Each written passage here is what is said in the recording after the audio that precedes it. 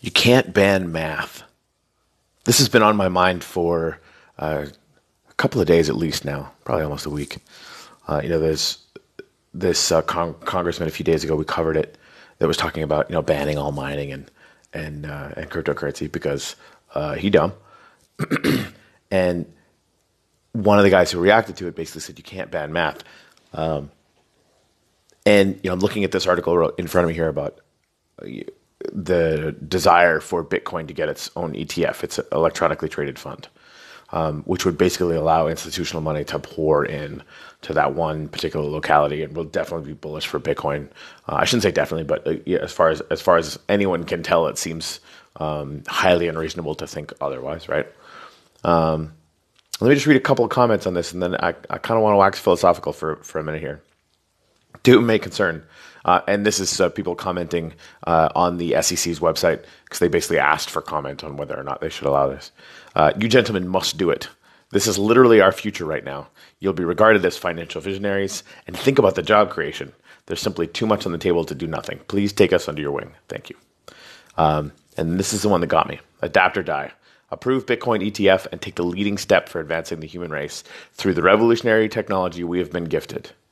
We have been gifted.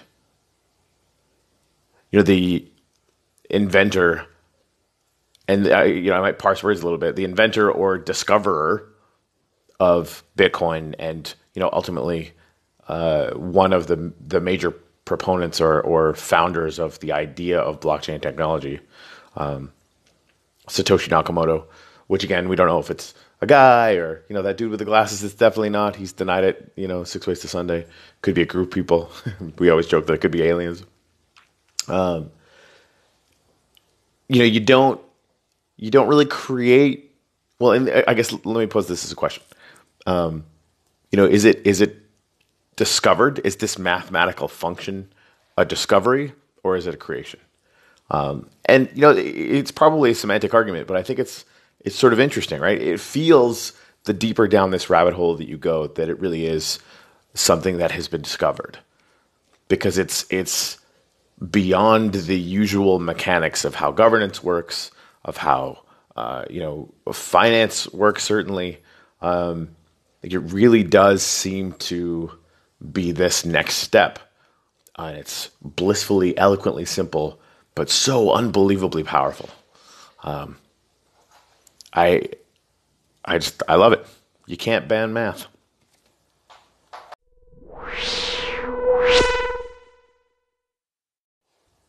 So speaking of Representative Sherman and his ridiculous comments in the Congress, there's just a little chunk of an article I want to read for you guys. At a separate hearing, the same day as Sherman's grandstanding, Federal Reserve Chairman Jerome Powell said cryptocurrencies are great if you're trying to hide or launder money. Had he noticed how the FBI had traced the Bitcoin transactions of the 12 Russians indicted last week for trying to tamper with U.S. elections? Obviously, okay, this is unquote, obviously, but we've covered this before, but I don't think we can belabor this point too much.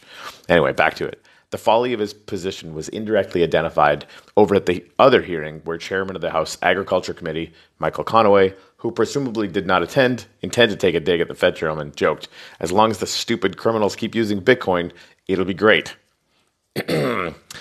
And this is it, man. The guy we met up in Iceland when we were visiting the BitClub Bitcoin mining facility.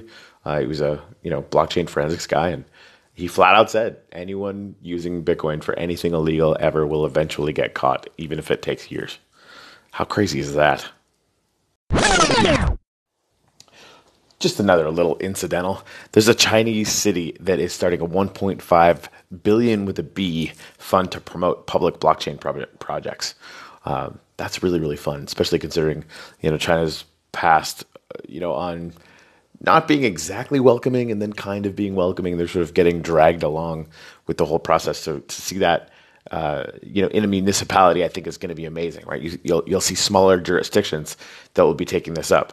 like Barbados, or sorry, the Bahamas, that are changing their laws to be more blockchain company friendly, and of course Malta, which has positioned itself to be the mecca for blockchain companies. It's really really exciting what these smaller jurisdictions are doing because they can, right? They have an amazing power that has nothing to do with the amount of territory that you have, and everything to do with the amount of regulatory clarity that allow companies to come and work there with confidence, but just openness to innovation, and nothing can stop it from having a huge effect on the rest of the world, which is super fascinating if you're me. So I'm going to actually include a link to another podcast that I listen to where they interview, I believe he's the finance and technology minister for Malta. I'm only about 25 minutes into this thing, but it is completely and totally awesome. And it's just an example of what we're going to see moving forward in the next few years. I believe that the U.S. will come around and be a leader in this industry. But I don't think Wall Street and the Federal Reserve are going to go without a fight. So it's going to be interesting.